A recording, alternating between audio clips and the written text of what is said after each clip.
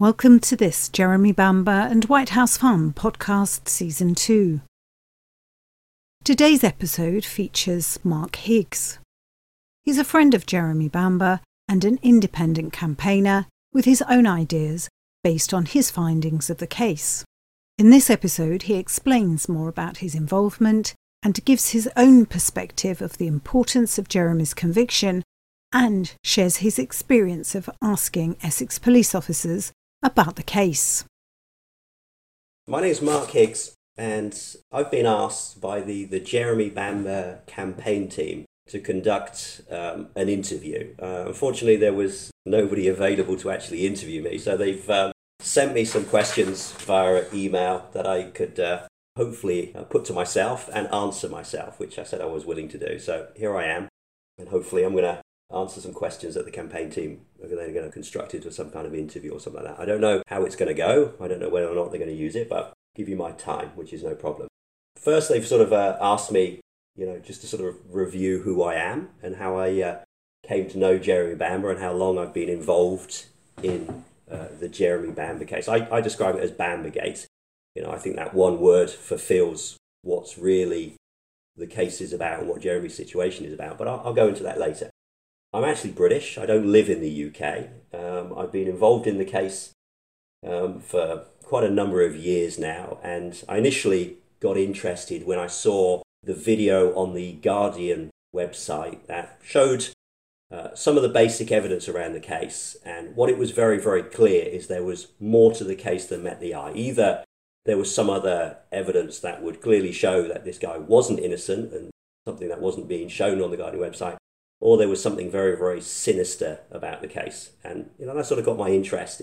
And what I actually did, which was probably a bit naive at the time, is I actually tried to locate and find and contact some of the officers that were actually inside the house back in 1985, part of the raid team and some of the other officers and things like that, and asked them exactly what did happen. And I very, very quickly received contact from Essex Police. It was actually contacting somebody who wasn't in England, so it wasn't within their jurisdiction, in a very, very threatening way. And they made it very, very clear that, what I was doing wasn't welcome, which actually motivated me even more. It wasn't a very smart thing for Essex Police to do, and they left me alone after that. So that's who I am. The questions I've got, and there's a number of questions. I'm actually going to change them. One of the questions is, if people are listening who don't know much about the case, what would you say to them if you want them to find out more or they wanted to help? Another question they've got is, have you made any attempts to obtain evidence from police witnesses? If so, tell us about the responses you received, which maybe I'll deal a little bit with. What I'd like to do is I'd like to give people a very, very simple way to understand the case. And I'm not going to talk in detail about the evidence. There is quite a lot that's available online, but I see the case as a simple way to understand it is 3 critical points. And I almost see them as a sort of a pyramid. And the first point that people need to understand is exactly who is Jeremy Bamber. Now, a lot of people will tell you about his past and where he went to school and some stuff about him. But the critical thing to know about Jeremy Bamber is there's 85 prisoners in British prisons, 85,000 prisoners currently, roughly. Out of those 85,000 prisoners, there's about 50 who have a full life tariff prisoners. So the really bad ones, supposedly, that have done convicted of very terrible crimes.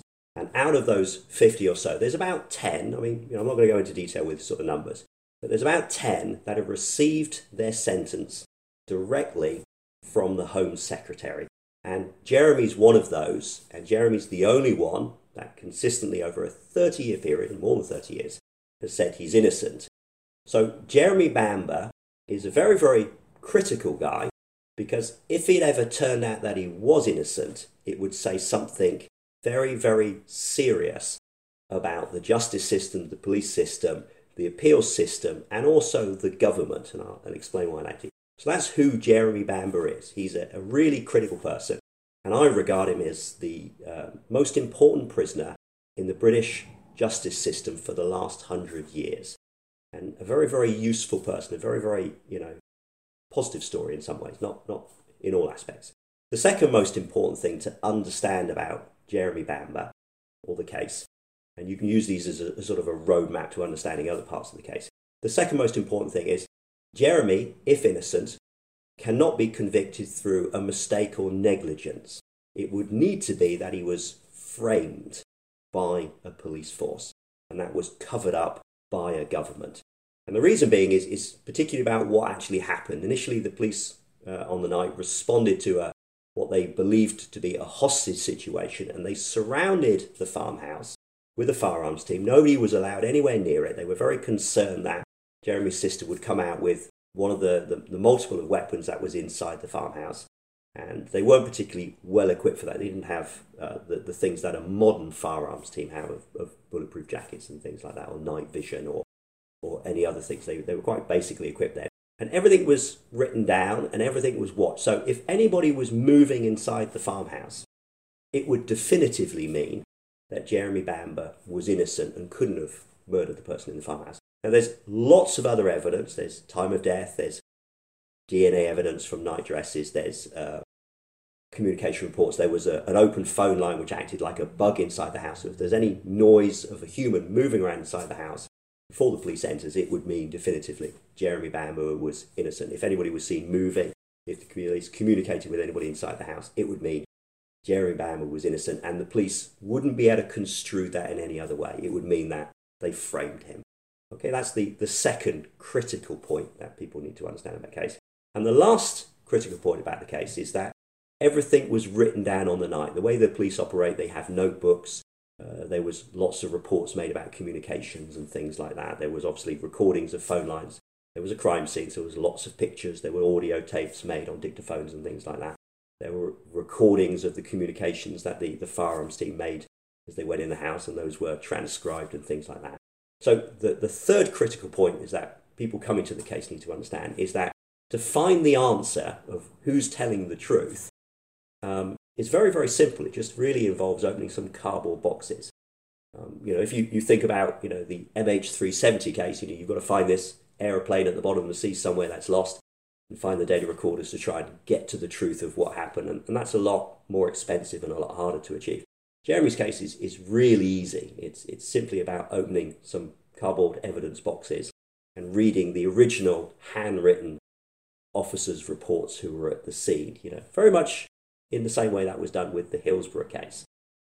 So as a sort of summary of the case, those 3 points, if you remember those 3 points, can allow you to fully interpret the case and not get lost in all the conflicting opinions and things like that. It's a really simple case if you understand those critical 3 points. And, this is, you see this thing behind me, this is what it says. It's not very clear. This is probably the critical question that people need to ask themselves. It's not whether or not Jeremy Bamber is innocent or guilty, it's whether or not Essex Police framed Jeremy Bamber. It's a lot more of a relevant question. And I'm going to hold that up a few more times to remind people of that sort of question. So as long as you've got those 3 points in your head, you can understand a lot more about the evidence, who's withholding the evidence and who's, Jeremy's consistently wanted all the evidence out, things like that. I'll sort of talk about some other things about maybe, let's distill in detail with what actually happened inside the farmhouse. Let's, tell it to you in sort of detail so people maybe can understand a little bit more about, the case. Obviously, this goes to the other question that was asked, have you made any attempts to obtain evidence from police witnesses? I've contacted quite a number of people over the years with sort of some varying sort of responses and things like that. I'm not going to go into detail, I don't need to. All I'm going to sort of say is really my interpretation or my understanding of what actually happened. And obviously that's been based on a lot of the things that I've done in past. Obviously, everything that I say is my own opinion. You can take it or leave it. I'm not overly bothered. But I'll tell you in sort of detail what actually happened. Obviously, if you've read the evidence, you understand that the police were called to the farmhouse. They understood it was a siege situation. Jeremy also arrived shortly after the police did. They surrounded the farmhouse. They waited till daylight, and then they entered the farmhouse, supposedly finding everybody dead. And then 5 weeks later, after they thought Sheila was responsible, they actually changed the direction of the case and said Jeremy was responsible, and evidence was supposedly found that showed that, and that's the controversy with the case. What actually happened is obviously police responded to initially a call from Jeremy's dad, which has been over the years tried to cover up. Obviously, point three, I remind people that if this is in debate, then Essex Police would release the original handwritten reports from the phone calls that were made and when they released cars to the scene. But effectively, when police arrived at the farmhouse, they were very, very concerned because nobody in the farmhouse, from the two adults and the two other kids, there was no noise of kids crying, there was no shouts or attempts for communication of the two adults. And it was known that the person inside the farmhouse was heavily armed. The police arrived, they didn't have the sort of modern equipment that a firearms response team and the training that a modern police force is given to deal with those situations. So they were very, very under-equipped, under-trained and under-gunned in that situation. Sheila was inside the farmhouse.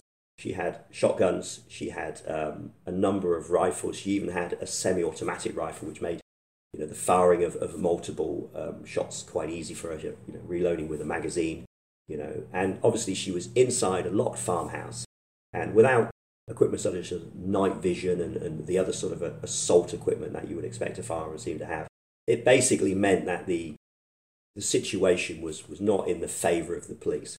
So they surrounded the farmhouse. Jeremy was kept at a safe distance with some other police officers. And at daylight, they entered the farmhouse. And my understanding of what happened is that during this process, Sheila shot herself in the kitchen downstairs. And whilst they were breaking down the back door, one of the officers actually maintained contact with Sheila on the floor. She didn't move. She had a gun next to her and a gunshot wound to her neck. And this enabled the police to be fairly sure when they were banging around at the back door that she wasn't waiting behind the back door with a shotgun.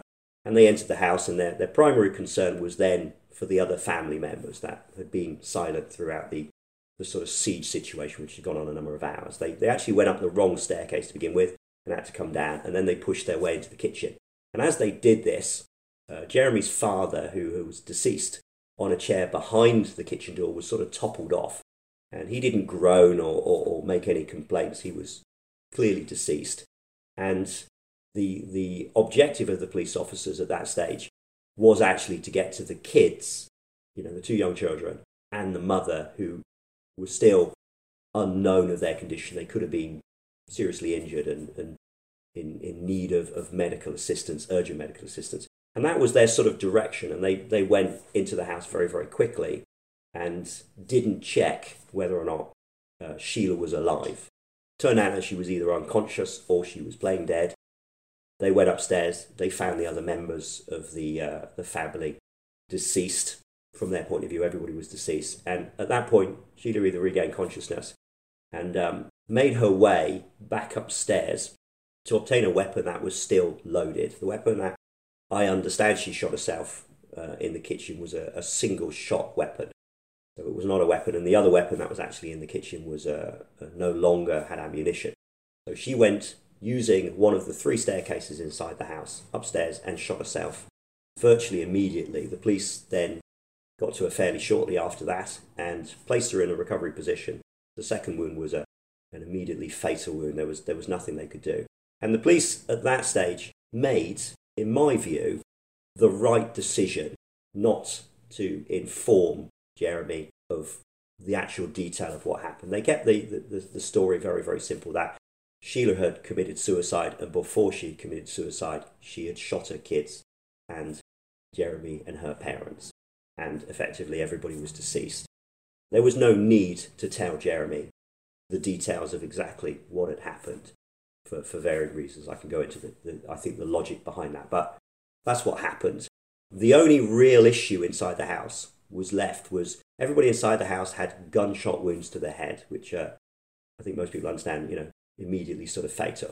But Sheila actually had 2, and that was a bit of a problem because it's quite difficult to explain to people how you commit suicide by shooting yourself twice in the head. So that created a bit of a problem, and people were going to ask maybe more questions than the police team were going to be comfortable with. So the decision was made to swap the guns over, the gun that she had shot herself with to the gun that was actually found on Sheila. What they did is they swapped it over with the semi-automatic weapon. Now, if people don't understand a little bit about firearms, A semi-automatic weapon is a weapon that reloads itself very quickly. It doesn't work like a machine gun. With every trigger pull, you get one bullet being fired. But sometimes these weapons malfunction and they become fully automatic, and they can either continue in that until the magazine's empty or shoot 2 bullets in quick succession. And that was the reason why the guns were swapped over and it was made into a one-gun situation inside the farmhouse, so people wouldn't ask too many questions. Now, unfortunately, the gun that they swapped over inside the farmhouse all the guns didn't actually belong to the family members inside the farmhouse. One of the guns was owned by somebody who just kept their weapon inside the farmhouse. So this is where things started to become a problem, and after a 5-week period of family pressure, who knew the story that they were being told couldn't be true, and were obviously concerned about exactly what did happen, probably rightly so. They had other concerns, I think, were motivated by other reasons. You can see the videos on the website. But that's effectively where things went wrong, is the wrong gun was swapped over, and people began to know that what they were being told couldn't be true. And this placed the police in a rather difficult position. As I understand, the decision was initially a soft decision to try and divert attention away, but that unfortunately made the press more interested in the case and generated more problems for Essex Police in terms of their public handling of the case, and actually sent things in a direction of not making things simpler, but making things more complicated. And at some stage, as you all know, Jeremy was then formally charged, and Jeremy was eventually convicted of the crimes. And that's pretty much the story that's been rolled out over the last 30 years of Jeremy being framed for things that he didn't do to take the attention away from Essex Police. So that's the really relevance of why I say that's probably the question that people should be asking themselves, is not whether or not Jeremy Bamber is innocent, but they should focus on more whether or not he was framed, and understand the reasoning behind that. And that sort of situation has sort of spiraled out. There's been quite a number of decisions over the 30 years of withholding evidence. What I'd like to do, once people sort of understand now the exact sort of what happened in the case, from my opinion, my understanding, I'd like to talk about maybe some of the roadblocks that are going to stop and have stopped Jeremy winning his freedom over the last 30 years. Because normally in these situations, if mistakes are made, they're corrected. But sometimes some of those things are not something that governments and police forces want to admit. I think people understand that now better in the sort of post Jimmy Savile and Hillsborough and the situations in Northern Ireland. People grasp that governments and police don't always want to openly admit the truth of what happened. Shame really, because I think there's benefits and improvements can be made. So what I like to do is talk maybe about some of the roadblocks in detail. This is one of the major roadblocks in the case. This is actually a copy of a public interest immunity certificate, the same one that's actually in force over the majority of the evidence in Jeremy's case. I mean, a lot of the evidence is simply withheld, but there is a public interest immunity certificate. This one actually is from the Russian guy who was murdered in London using a radioactive poison. It basically details that it's not in the public interest to know the details of the case. In this one, I think they were afraid of the international problems and the relations with Russia and the sort of things that might have if the public knew what Russia was doing to certain people that had disagreed with the leadership of Russia. So they signed a public interest immunity, which basically means a government minister has to review all the evidence and look at the bigger picture and say, well, normally if somebody's murdered, we would follow the rules of justice. But unfortunately, in this case, it's not in the public interest to know this, so we grant immunity that the evidence is put away. So Jeremy's case has one of these. The critical thing is obviously that the evidence needs to be reviewed, so they need to know what they're talking about. It needs to be signed by a government minister. And in Jeremy's case, what it clearly does is give a very, very clear paper trail with a signature to the evidence being covered up. So point 2 that I mentioned with Jeremy's case, that roadmap, it can't be a mistake. It has to be that he's either guilty or he was framed, because of the fact that the police were there and able to monitor the situation.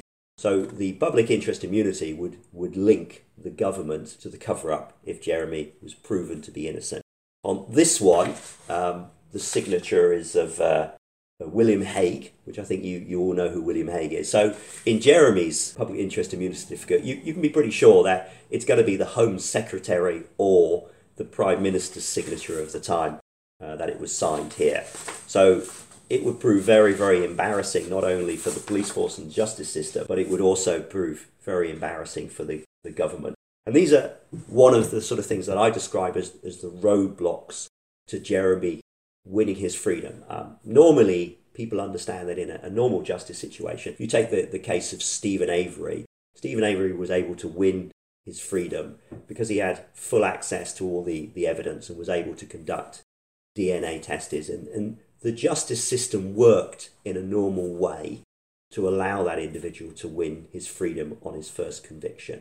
And a lot of people probably have the opinion that the same process is happening with Stephen Avery's second conviction. And that's something that, Jeremy hasn't had the luxury of in his situation because of what I regard as sort of external roadblocks. There's other roadblocks. I can go into a lot of detail with them. One of the other ones I regard as a roadblock of the case is to do with the coroner. When people die of non-natural causes, they obviously go to the coroner. The coroner conducts sort of two initial sort of jobs, tasks. They find out whether the person died of natural or non-natural causes. Everybody in the Jeremy Bamber case died of headshot, gunshot wounds to the head. So that's fairly easy, non-natural causes. The second thing they do is they try and establish a time of death when people are murdered or die, not naturally. The coroner tries to help the police by finding the people who are responsible. And when people die, a few months later or years later, it's very, very difficult sometimes to establish time of death. In the first few hours of somebody dying, their body undergoes rigor mortis and liver mortis and things like that. And it's very easy to sort of put a fairly close timescale on when that person actually died. So in Jeremy's case, his sister's time of death, if she died when Jeremy was outside sat in a police car and the police was surrounding the house so nobody could get in or out, it would be a pretty absolute cast iron alibi that Jeremy wasn't responsible for the death of his sister inside the farmhouse, which would have changed the direction of the case very easily. So the time of death is very, very critical in Jeremy's case. You're probably sort of a bit confused. Why is that a roadblock in Jeremy's case? Well, it's only a roadblock when you understand who the actual coroner who would have given the time of death is. He's a guy called Peter Van Ziesis. I always struggle with his surname. And he was actually the guy that looked at the circumstances behind the Princess Diana's death. And obviously, if Jeremy was shown to be innocent, it would then raise some questions around exactly what did the coroner do around the time of death. And any questions around this particular coroner might overspill into other cases that he's related to. I think some people who have looked at some other cases might understand that if an expert witness gives expert witness and is later discredited, it kind of affects the cases that they've worked on before. And that's a similar situation with coroners. Obviously, in this situation, that might spill over and might be a problem for other cases that the public are interested in. It's also probably interesting to know there's a video online of Jeremy's real father carrying Princess Harry's birth certificate across the front forecourt of the Buckingham Palace and hanging it on Buckingham Palace Day. So these things, in my view, along with other things with the case, create sort of external roadblocks that might have an effect on Jeremy winning his freedom. I can talk a lot more about that. There's a lot of other things that I've become aware of in working with the case, but I can go into too much detail and it loses people. What I always want to refer back to is the three critical points that anybody needs to know about the case. That Jeremy's case is probably the most important case, as a prisoner in the justice system for the last 100 years. It cannot be that Jeremy was mistakenly convicted. It has to be more related to this question that he was either framed or he's guilty. And if you want to know the truth, it's simply about opening some cardboard boxes of evidence in a forensic depository or in an Essex police station and simply reading the original handwritten reports to the why firearms were sent to the team, or what the firearms team observed when they were outside the farmhouse and what they actually saw when they went in. The original handwritten documents, like they did in Hillsborough, will be the thing that tell the truth. So it's not difficult to get the truth. If you liken the case to maybe Hillsborough, I know a lot of people passed away, but as my understanding with Hillsborough, the police actions on the day were not deliberately. They didn't say, open the gate because we want to cause a crush and teach the fans a lesson. I understand that it was a genuine mistake. I understand that none of the family were ever blamed for the murders of their kids, and none of the families ever served any time in prison. Obviously, Jeremy has been in prison for more than 30 years and is convicted of the death. So, that maybe helps people understand maybe a bit more who Jeremy really is and the importance of the case. What I don't want to do is say be pulled into the evidence. There's more than enough of that online that people can sort of read. One of the questions I've been asked to answer is what top 3 pieces of evidence make you believe Jeremy Bamber is innocent? I think people can read that themselves. And I would always advise people to remember that sort of framework. If Jeremy's a really important case. Secondly, it can't be that he was mistakenly convicted. And with all of the discussions on all the evidence, if people want to know the truth, it would simply be a case of looking at the original handwritten reports. I mean, the Jeremy Bamber case is an incredibly well-documented case. I mean, some people are aware of the Amanda Knox case. And obviously, if people discovered that there was an entire police force surrounding the apartment in the Amanda Knox case, it would be a lot easier to say, well, what did those police officers observe in the critical hours around the time of the murder? It would be simple to discover what happened. And that's what we have in Jeremy Bamber's case. So with all the discussions with the evidence, and I'm not going to go into them, I know the campaign team have recently found another suicide note for Jeremy's sister. I know there's logs of the police being called by Jeremy's father and sending out police cars before Jeremy called. There's logs of them, being in conversation with somebody inside the farmhouse and things like that. But, you can read about those. But the critical thing to remember, to get to the truth, it's not a case of looking at the evidence. It's simply just taking the original paperwork and see what it says. And it's very, very easy to obtain the truth. In terms of a sort of a final direction of the case, I'll probably share my own personal opinion of the case. I think there's a great deal of opportunity with the case, and this is something why I remain sort of involved in the case, that it's very easy to get tied up with the negative side of the case and things like that. I mean, my opinion of Jeremy is Jeremy will always know he's innocent, and Jeremy will pass away one day knowing he's innocent. That won't change.